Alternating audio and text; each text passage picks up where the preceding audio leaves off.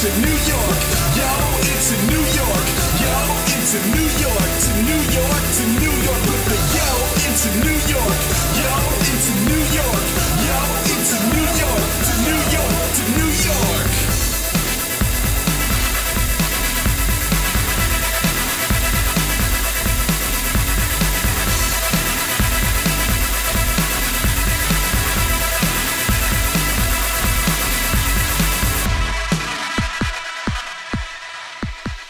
And welcome to Crash Chords Autographs.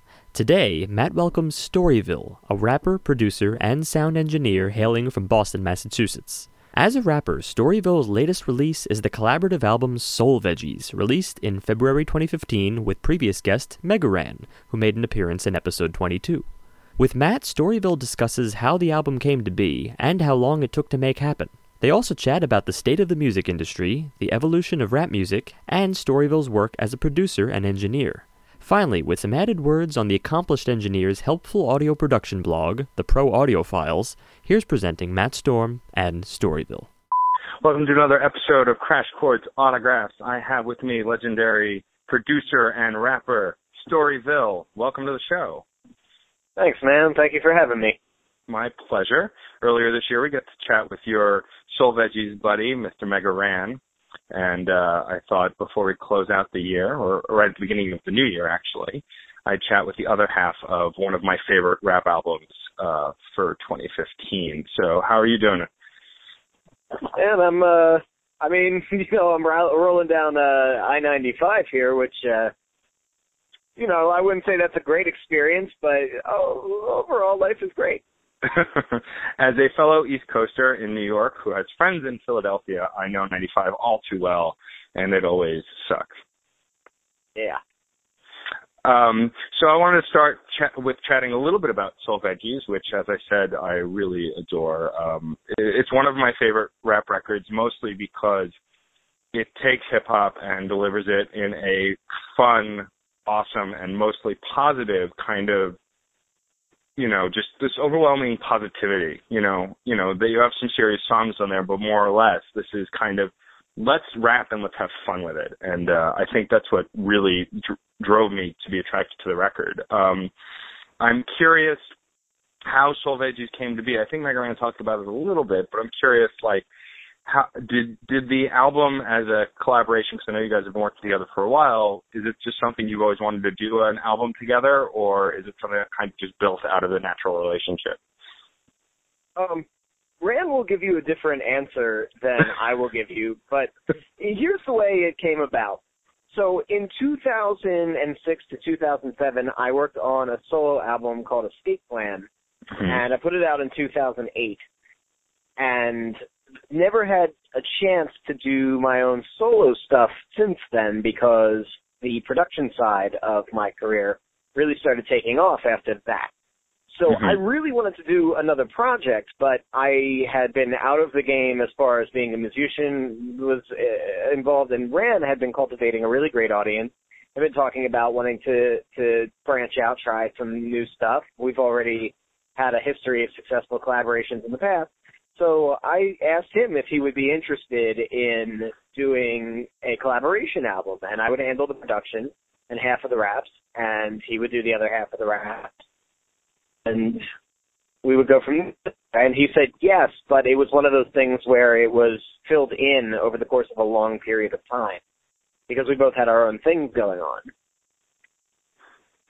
So it was something that you guys had been working on over a period of time. Did you guys kind of always work together to write the songs? Did you kind of each write certain songs, or was it kind of just like a mix? I hope that my GPS isn't getting into your thing, but it's I did not hear it, no. Oh, good. So it was a mix, and you can kind of tell which songs were sort of born from my brain versus what were born from Rand's. Anything that's more soulful and feels like a little bit more locked down is going to be something that Rand came up with, and anything that's a little bit slightly insane is usually the stuff that I came up with.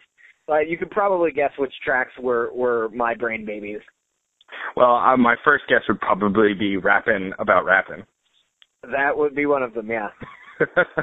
What I love about that song is how silly it is. You know, I listen to a lot of nerdcore where it tends to not take itself hyper seriously unless they're trying to deliver a certain kind of message.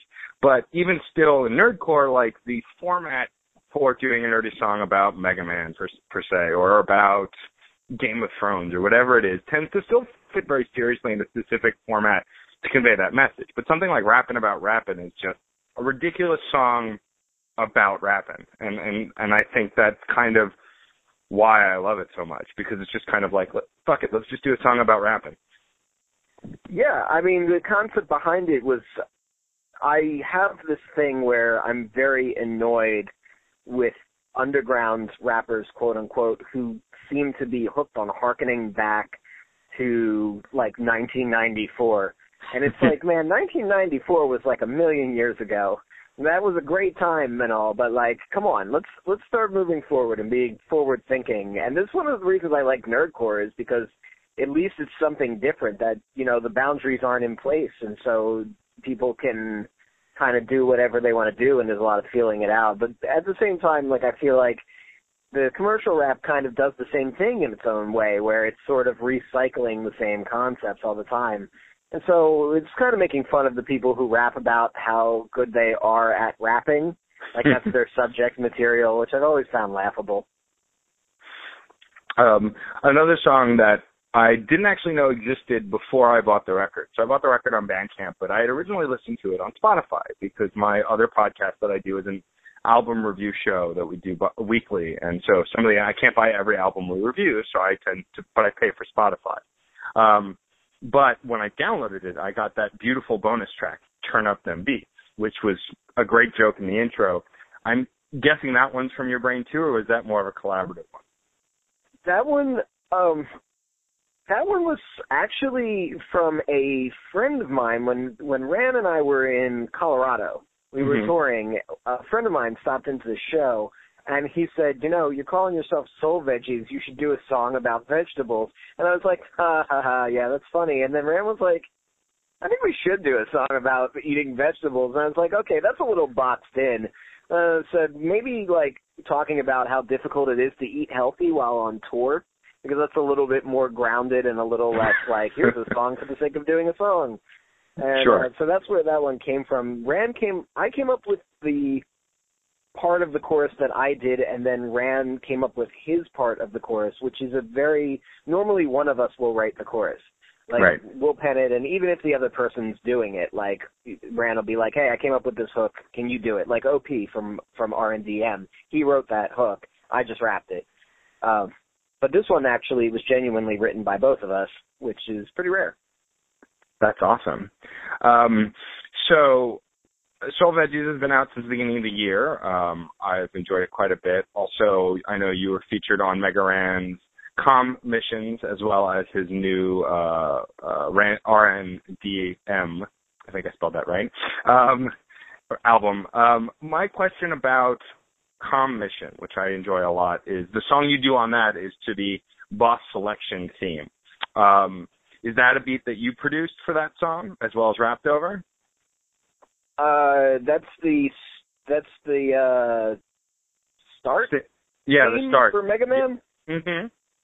Okay, that record is actually very, very old. That record was done for Mega Ran 9, his second Mega Ran album, which I think was in 2009 or 2010, something like that.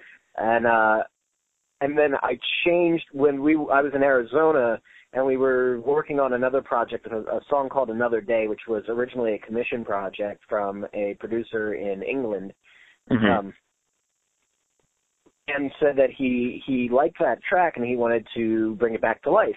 And so I dug up the beat and I repenned the lyrics to be a little bit more contemporary, and I wrote it and then did the take there. So you can actually hear there's a small spot in that song where I get off beat, and it's just one little line and it drives me nuts, but it was something that was very quick.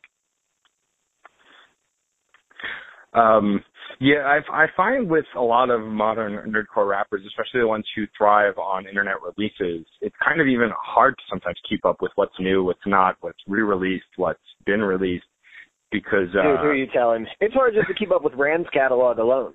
Yeah, I mean, I listen to just about every nerdcore rapper you can find under the sun, because everyone works with everybody else just about, at least at some point, so it's easy to kind of follow the rabbit hole. But I find with Mega Ran and Adam Warrock's catalog specifically, I get lost if I'm not following it for more than a month, because between online releases and Bandcamp releases and bonus stuff, it's like, you know, my head spins from all the music that's coming out, which is not a bad problem to have, I feel. The next thing I wanted to talk about is, so obviously you also do production as well as rapping. Which one did you do first? Were you a rapper first? Did you do production first? Did you kind of just start doing both at the same time? It depends on where you draw the line. I started rapping when I was like 11. I was like, it's something that I was always interested in, and I started doing production when I was like 14. On like a Roland Groove Box 303. That was my first machine. And so both of those started at a very early age. And I never really decided which. When it came time to like go down a career path, I decided that production was where I felt more comfortable and felt like I could really do what I do. But I didn't want to give up rapping at the same time because it's too enjoyable. It's too much fun. I love touring. I love meeting fans and hanging out with people. Awesome. And so, do you have a solo project, a solo rap album in the works? Do I have one in the works? Currently, yeah. Well, a follow-up after Soul Veggies that you do with Mega Ran. Do you have any current releases that you're working on for yourself? I have ideas that occasionally I will get down and I will put down, but I very rarely can find the time to focus on them. I do have stuff that is quote-unquote in the works, but I hesitate to say that because somebody listening to your show might be expecting me to put something out, and I don't anticipate doing that. And, I mean, not just for the fact that it's hard for me to put together the music, but also because I don't have a self-constructed lane to distribute it, so I'd have to talk to Ran and strategize with him for a long time about how, exactly, about how to put the stuff out effectively.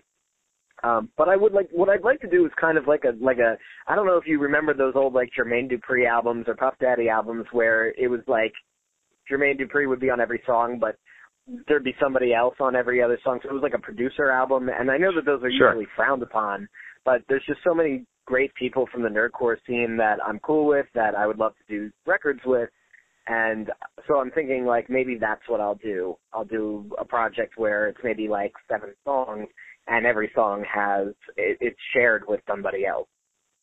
That would be awesome. It's kind of like a Storyville Presents, and then you have all these other rappers as well on the album. Yeah. I think that would be a really cool project, actually. So I know earlier this year you went on tour with Mega Ran to support, of course, Soul Veggies, which had come out. I was curious if you had like a favorite stop on tour this year or in tours past. Oh, like a favorite venue or city? Yeah. Gosh, that's a tough question to answer. Venues and cities offer different things. So, like, there's a place in Ohio, in Yellow Springs, Ohio. It's this comic shop, and every time we go on a tour where we cross the Midwest from the north, they always have us in, and it doesn't matter how big the crowd is. It's just a small shop. It's usually no more than, like, 20 people tops, and they treat us like royalty when we come through, and everyone is super nice. It's a venue that's like it's not trying to be anything that it isn't, and so we can experiment with material we normally would never perform in front of, a 4,000 person audience. And so I really like that spot for that reason. But at the same time, it's not like, doing a MagFest show where there's just thousands of people, which is, it's its own amazing experience in itself. And it would be probably easier to name places I don't like than to name the places I do. I love going on tour. I've had so many amazing experiences. I wouldn't be able to lock one down. Okay, well then do you have a particular horror story? You could not name the venue, but in a certain city that was just not great to be at while you were on tour. You know, the two things that happen the most that leave a negative impression are when the promoter does not treat us well, and promoters do some pretty trashy stuff. I'm not going to name names, but there was a promoter who tried to pull the old, so we said $100, right? And we're like, no, we said 400, like that kind of a thing. And that happens, or, you know, oh, you know, you need to talk to another act about getting paid. No, you're the promoter. I don't want to take money from the hand of another artist. We don't do that. Or, right. You know, trying to put us in charge of that, those kinds of things. Like, so that always leaves a sour taste. And then the other thing that's tough is the space in between. Certain areas of the country are very hard to drive through. We've had a lot of problems going through parts of the Midwest and South where the driving laws are a little bit more strict. And I'm not going to say that the fact that Rand's a big black dude driving the car may have something to do, or may not have something. We don't know, but sure. Yeah, I can imagine it can be trying sometimes driving from place to place. So my next question is, so you said you've been rapping and producing for about as long as you can remember. Do you have any specific influences for either rap, production, or both that specifically affect how you write and how you work? Do I have what that affects how I work? Specific inspiration, specific artists who affected and inspire your work. Oh, are other artists who have inspired my work. Right. When I was younger, I listened to a lot of Redman, Brother Ali, Busta Rhymes. Those guys come to mind pretty readily. Rakim. Those are at least the hip hop artists. And Ran, actually. I listen to all of Ram's stuff too, and I find his stuff to be pretty inspiring. So those are the guys. The next thing I wanted to ask is, obviously being involved in the nerdcore community, you tend to be a lot of music about very nerdy things. Do you have any particularly specific nerdy things that you're super stoked about or always enjoy spending a pastime with, whether it's video games or movies or anything like that? I really like board games. And I have a weird, oddly niche penchant for dystopia-flavored sci-fi. So, like post-apocalyptic type stuff, Dune, like basically stuff that other self-respecting nerds generally don't like, because I'm not a big Star Wars guy, and that you would think that would be the first go-to under that category. Sure. When I was growing up, I was very much into video games. After about maybe the 7th button showed up on a controller, that's when I started tapping out, because it was just too much to think about, and I was older at that point anyway and caught up and stuff. But comic books, too, would be the other thing. I think I have literally every Marvel trading comic card that came out between the year 1992 and 1996. Wow, that's impressive. That's a lot of cards. Yeah, it's a lot. It's this huge binder, and then there's another little folder on top of it. It's at my mother's house. I can picture it. And then there's a little glass case thing with a bunch of those hologram cards that you can turn one way, and so I have a whole case full of those too. So you mentioned being a Dune fan. Have you ever seen the terrible David Lynch Dune movie?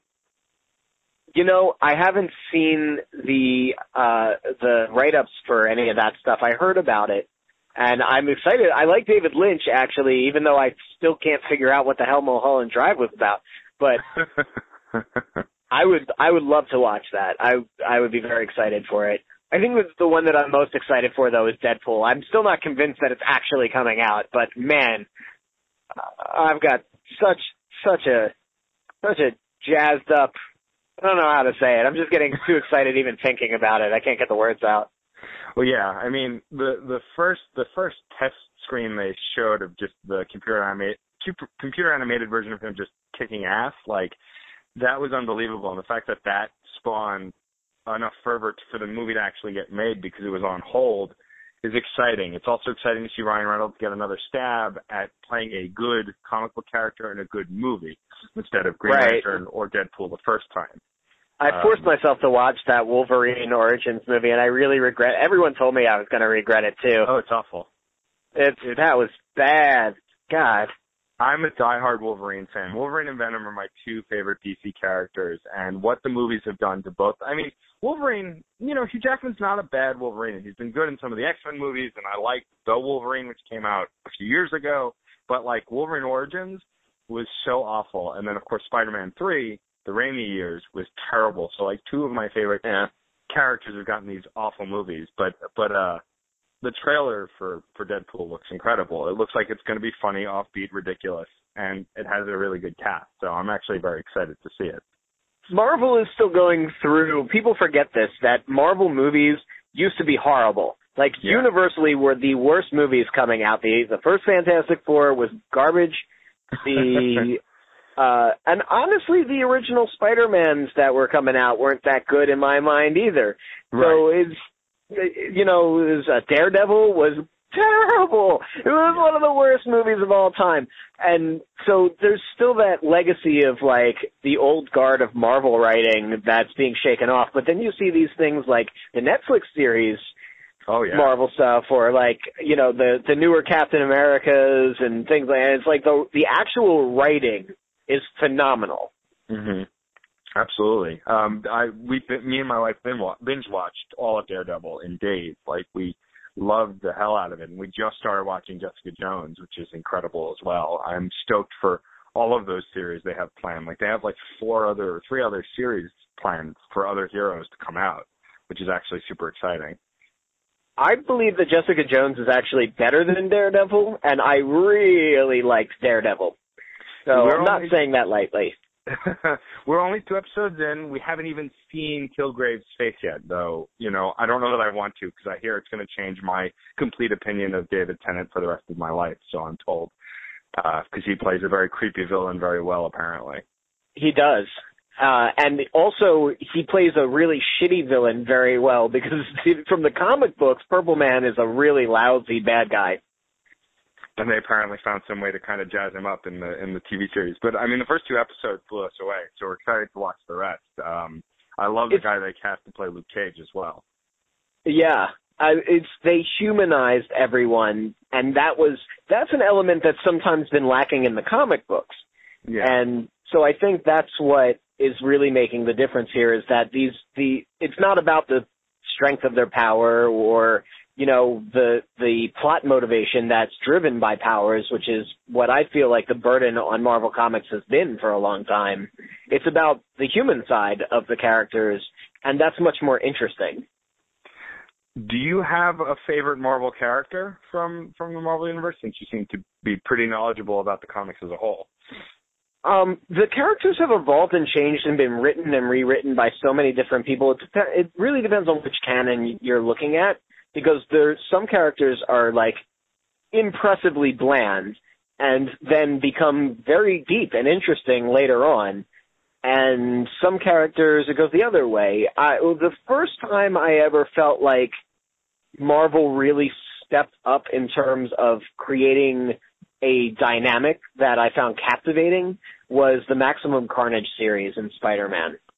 Such a great series of comic books, and spawned one of the only, at least decent, Genesis-era Spider-Man video games. That too. Oh my God, that video game was so hard. So hard. But I only cared about it because after like 3 levels, you could play as Venom. And I didn't care about playing as Spider-Man. I just wanted to beat the crap out of people as Venom. Yeah, everybody played, but we didn't play that game to play Spider-Man. The other one, Arcade's Revenge. That is the hardest freaking game, like next to Ninja Gaiden. Oh yeah. I don't know if you've ever played that. All you have to do is mention the Storm underwater level, and everybody shudders. Because nobody... No, the Juggernaut level is the tough one. Oh, that one was tough, too. Yeah, the Wolverine level with Juggernaut. I mean, they were all hard. Like, none of them were particularly easy, some much harder than others. I mean, that's what I miss kind of about video games now. Like, I still play a lot of modern games, and I like the in-depth stories, and it's like a movie, and, like, the challenge is still there, but not as much. But, like, the Nintendo and Super Nintendo era games were frickin' hard. Most of them I never beat unless I had Game Genie. And so that's kind of lost these days. Yeah, I think there's a beauty to simplicity, and with video games, I feel like that easily goes to the wayside when you start looking at things like CGI cutscenes and, the interfacing of your, especially with the first-person shooter type games, because the interfacing is getting so realistic, and that's amazing. It's like you feel like you're actually walking through, the moon or wherever the heck you happen to be shooting, whoever you happen to be shooting, and that's cool, but we lose the thought that goes behind games like Myst or Phantasmagoria or even games like what we were talking about, Arcade's Revenge or Ninja Gaiden, where the simplicity of it doesn't take away from the enjoyment or the challenge. No, yeah. I mean, that said, there were many a time when Ninja Gaiden made me want to throw my entire Nintendo across the room. But yeah, throwing the controller at the screen. That was the precursor to baseball. No, for sure. I mean, I broke many a controller in the early Nintendo era, whereas now, like, controllers and system cost so much money, it's like, no, I'm not going to throw this. Are you crazy? Right. But back then it was like, it was $10, $15 for a controller, like, and you didn't think about that stuff because likely your parents bought it for you, so you just raged on the console itself. The other thing that I always liked about the simpler games, and I don't mean to wax poetic about stuff that's old, because there's definitely a lot of crap, but the 8-bit system didn't really integrate well with chordal structure music. Yeah. And so in order to remedy that, people had to either come up with very complex and well-thought-out arpeggiation schemes, or they just really had to rely on extremely captivating themes. And that's why a lot of the nerdcore stuff is sampling older music rather than newer music. It's not because the newer music doesn't have amazing orchestration. It's because the theme, the part that's catchy and hooks you, is drowned in orchestration.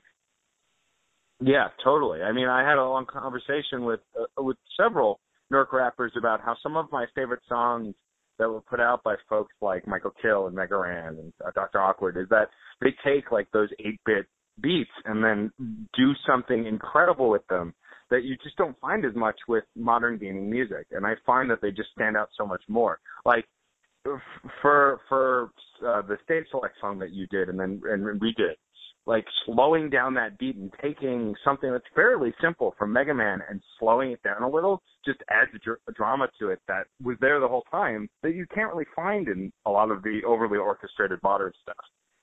Well, the other thing is that it gives your imagination more room to play with things because you can take a simple theme and say, okay, this is too simple, and then you can reinvent it because we're not limited to sampling on the actual recording plane. We can sample, it's called interpolation. We can sample an idea and reimagine it and reinvent it. And if you want to know the first video game inspired song that I produced for RAN, it's actually Push, because that's a reinvention of a video game theme. That I mean, it didn't go exactly like that, but it was one of the fighters themes from an old, like, not Mortal Kombat, but similar kind of game that came out earlier than that. And I can't remember what it was off the top of my head. But yeah, no, I love that song. And I happen to think that, doing that with that kind of music is a skill that's unlike anything else. I mean, it fascinates me about modern nerdcore, rap producers in general, but especially nerdcore producers, that, just the things you can create by taking either existing stuff or just being influenced by stuff that's come before that's more retro. It just kind of has this wealth of stuff that you can dig from it.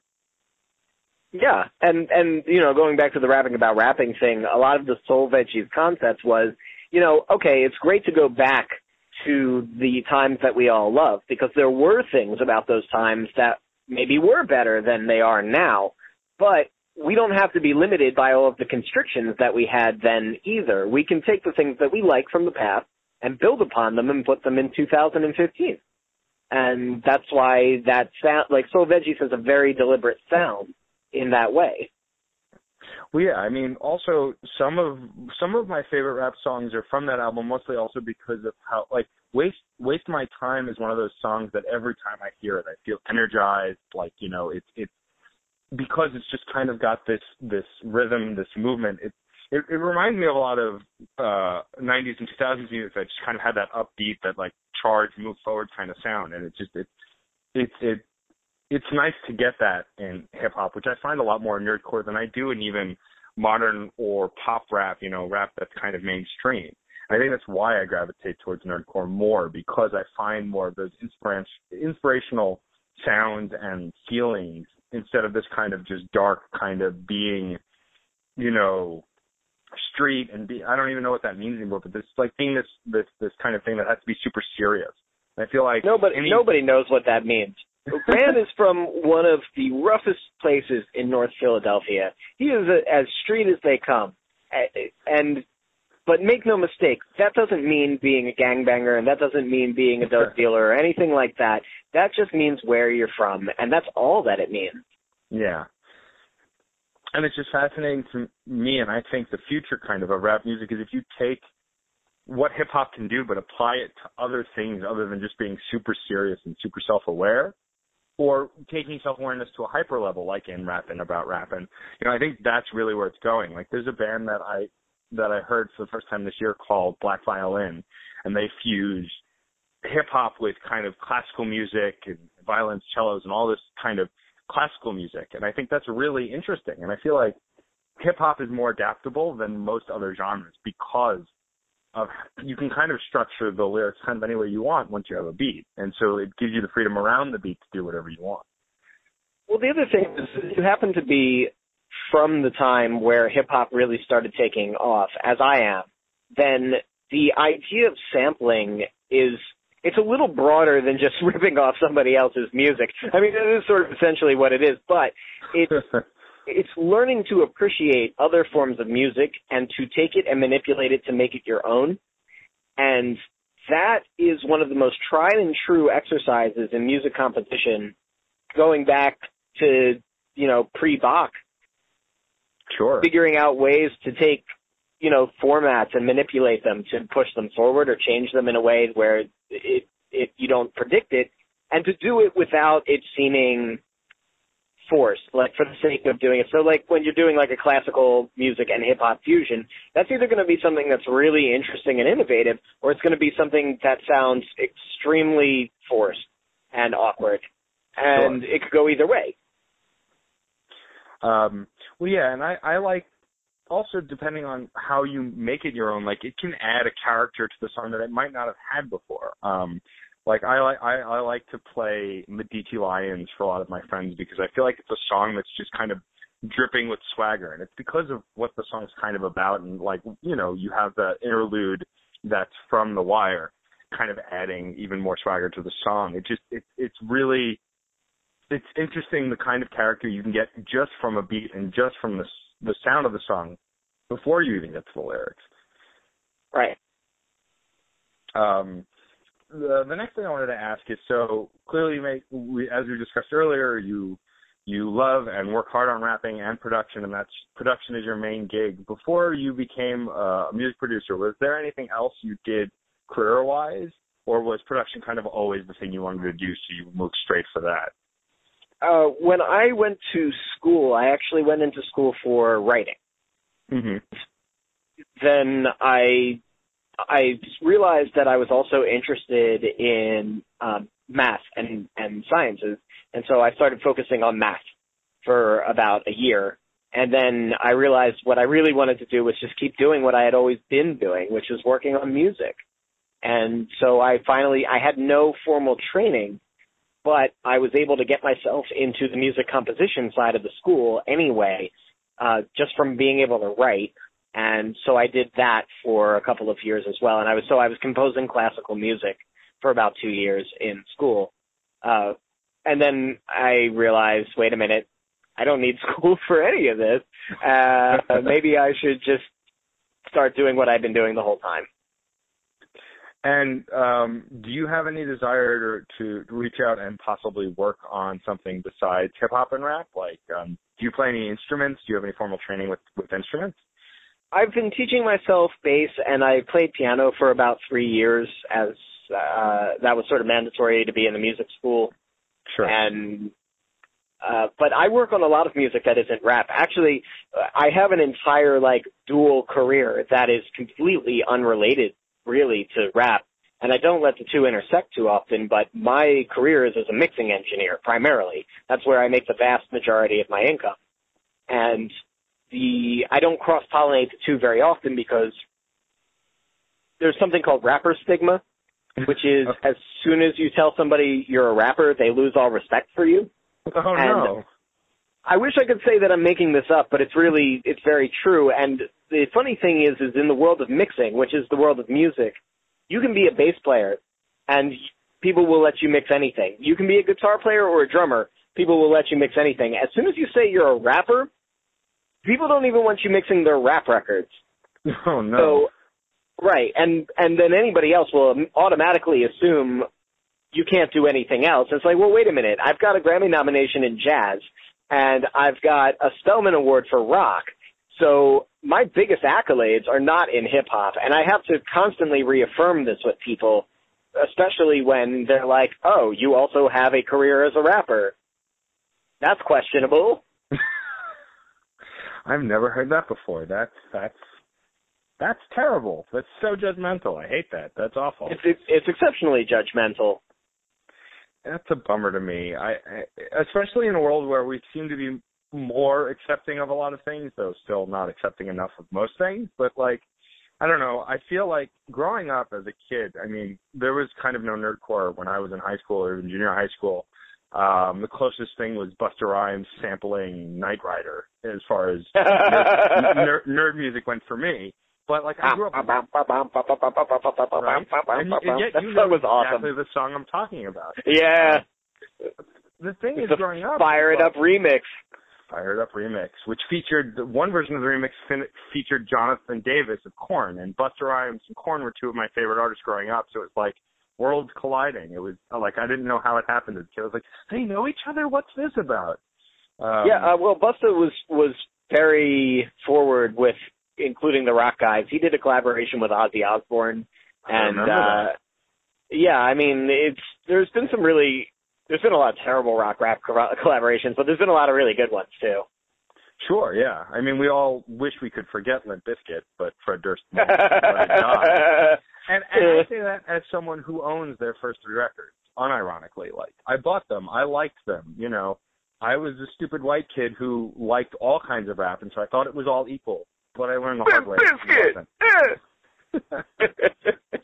But the thing I think that drew me to nerdcore the most is growing up a nerdy white kid listening to, you know, Biggie and Busta and Ludacris and, you know, anything I can get my hands on and loving it. But lyrical content, it was some of this I can relate to, some of it I have no idea what the hell they're rapping about.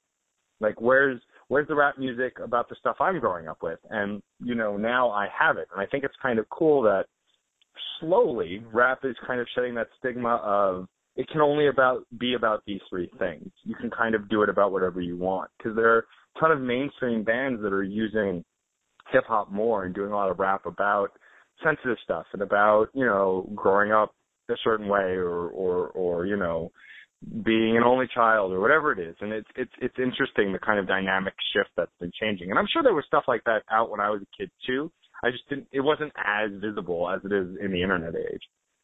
I mean, it wasn't, I mean, that stuff was out there, and especially with the sampling, Bone Thugs-n-Harmony had a couple records on East 1999 Eternal that sampled some video games, and so that stuff has been there in various forms, but that movement, a lot of that, believe it or not, was actually the influence of a guy named KRS-One, who I'm sure you've heard of, who personally influenced me. Incidentally, I met him backstage at a show at Temple when I was 19, and we had a really good conversation about production and rap and, you know, shaping careers. But aside from that, he sort of actively campaigned about changing the mindset of hip hop. I mean, people sort of look at him as a guy that constantly keeps trying to pull things back to the 80s, but he really isn't. He's created this foundation of what he believes hip hop is that he sticks to very tightly, but a big part of that is really trying to push things forward. And so he was very encouraging to a lot of people that you would be surprised about. Lupe Fiasco with his Kick Push album. I remember KRS-One had been talking about that the year before it came out, about saying how like skateboarding was a big part of hip hop, and to remember to include that, and trying to take a wider look. And it was a reaction to exactly what you were saying about the propagation that rap and street life is about selling drugs and being in gangs. And while that's part of it, that certainly exists, it's not even the majority of it, not even close. Right. No, yeah, and I think also, I mean, being in the internet age, having this access to stuff, I mean, is unlike anything that existed before it. I mean, even 5 years ago, the way we consume music and the way we can get to it was unlike it is now. I mean, I've been very lucky under my own sheer force of will to create my own music website and 2 podcasts, and been able to interview a ton of really great rappers who have influenced me and my the way I look at music and the music I like. And it's, I don't know that this kind of community would have blossomed the same way even 5 years ago, because it's just, there's a connectivity that didn't exist, No, it's a weird double-edged sword. Sure. With the whole, the internet, really, the pirating thing bottomed out the record label machine and has caused a ton of harm.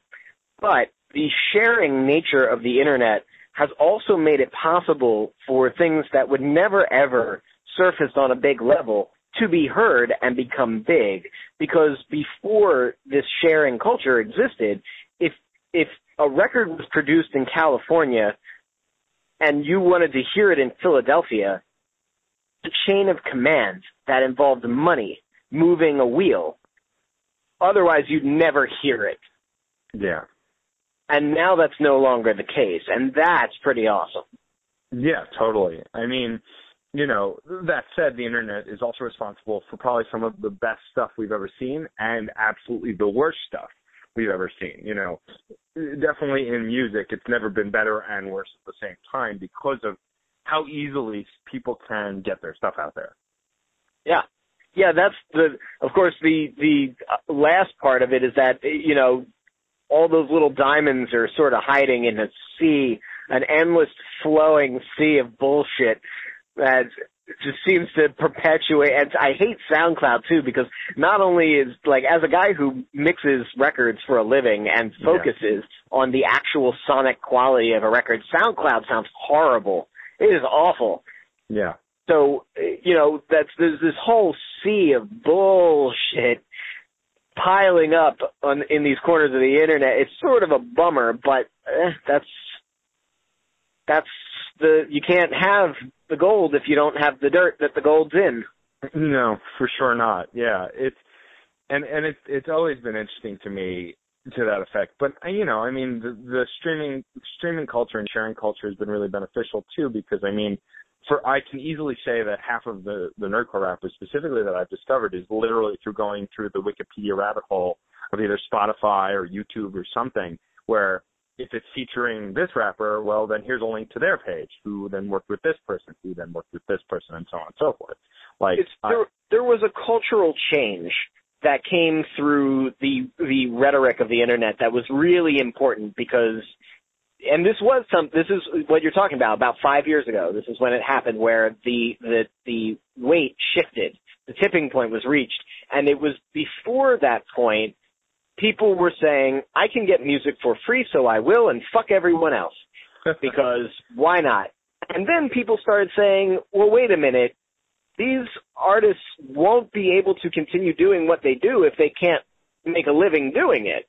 So, okay, let's actually back it up when we say, well, we might not buy the music, but we'll go to the shows. Like, that was BS up until about 5 years ago. And then the culture shifted, and it started becoming more true. Yeah.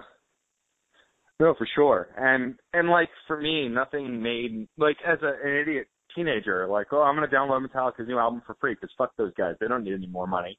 But, you know, as I befriended more indie artists, you know, I live in New York, and so there's tons of music everywhere, tons of artists who are selling albums from show to show. It's like, oh, now I feel bad about downloading music. Now I'm going to buy every album I want to listen to, or I'm going to listen to it on a service that pays them back something, or I'll find some other way to support them, you know, or I'll, you know, it's more about a community now than it ever was before, especially in local scenes, because you have that more intimate connection because of Twitter and Facebook. You can actually interact with these artists, rather.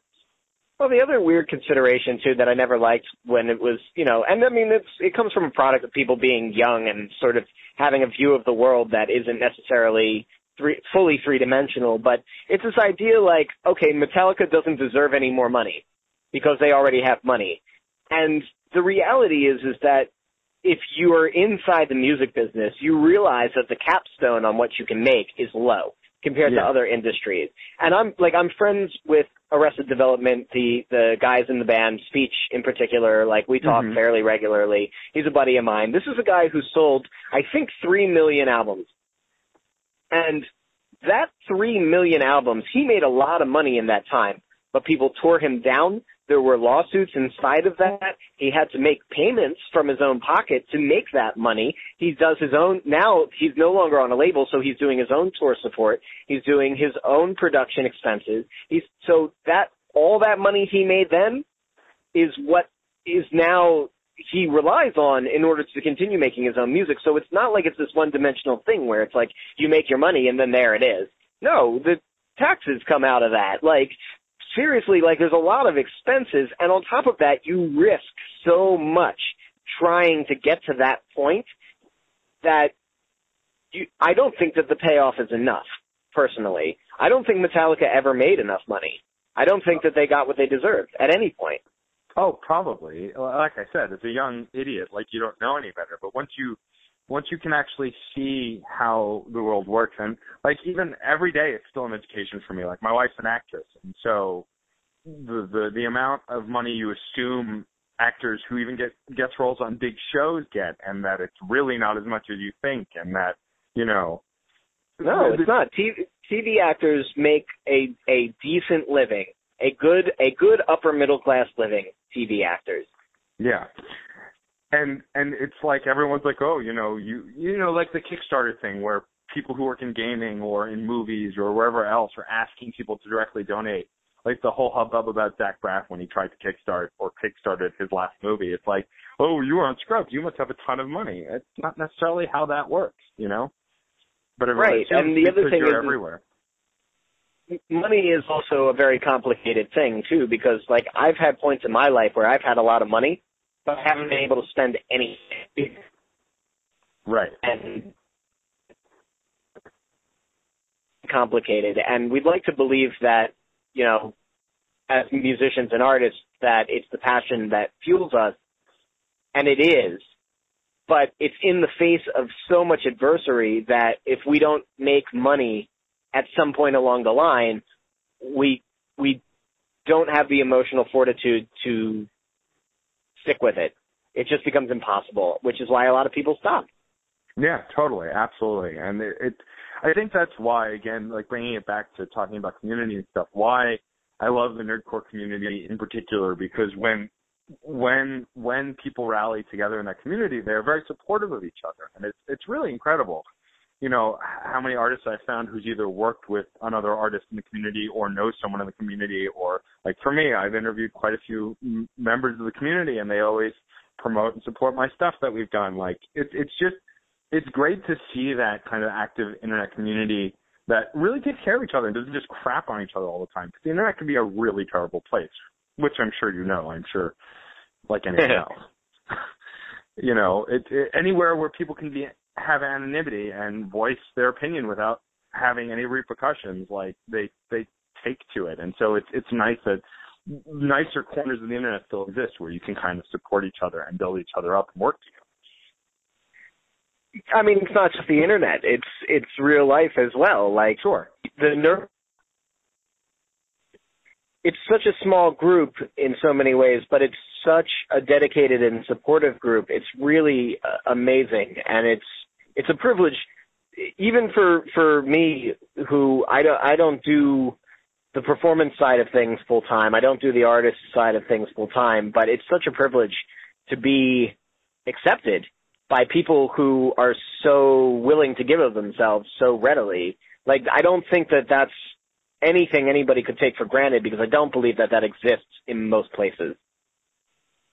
No, I agree, absolutely. And it just breeds this ability to work together in community, and I think that's really important, especially in the modern slog of music that's just so vast sometimes. It's nice to have something that you can kind of feel comfortable with and that supports you. You know, it's much easier I think the music in nerdcore also sort of demands a degree of intelligence to appreciate, which is, again, a double-edged sword. I think that's why it's such a small group, because there's just not that many smart people in the world. But I feel like the majority of the people who are into nerdcore rap tend to have two things in common. They tend to be a little weird and really smart. And that's a pretty darn good combo from my point of view. So I think that's what lends itself to this sort of thought process. Yeah, for sure. No, I agree wholeheartedly, meeting both of those criteria. I can speak from experience that it is definitely true.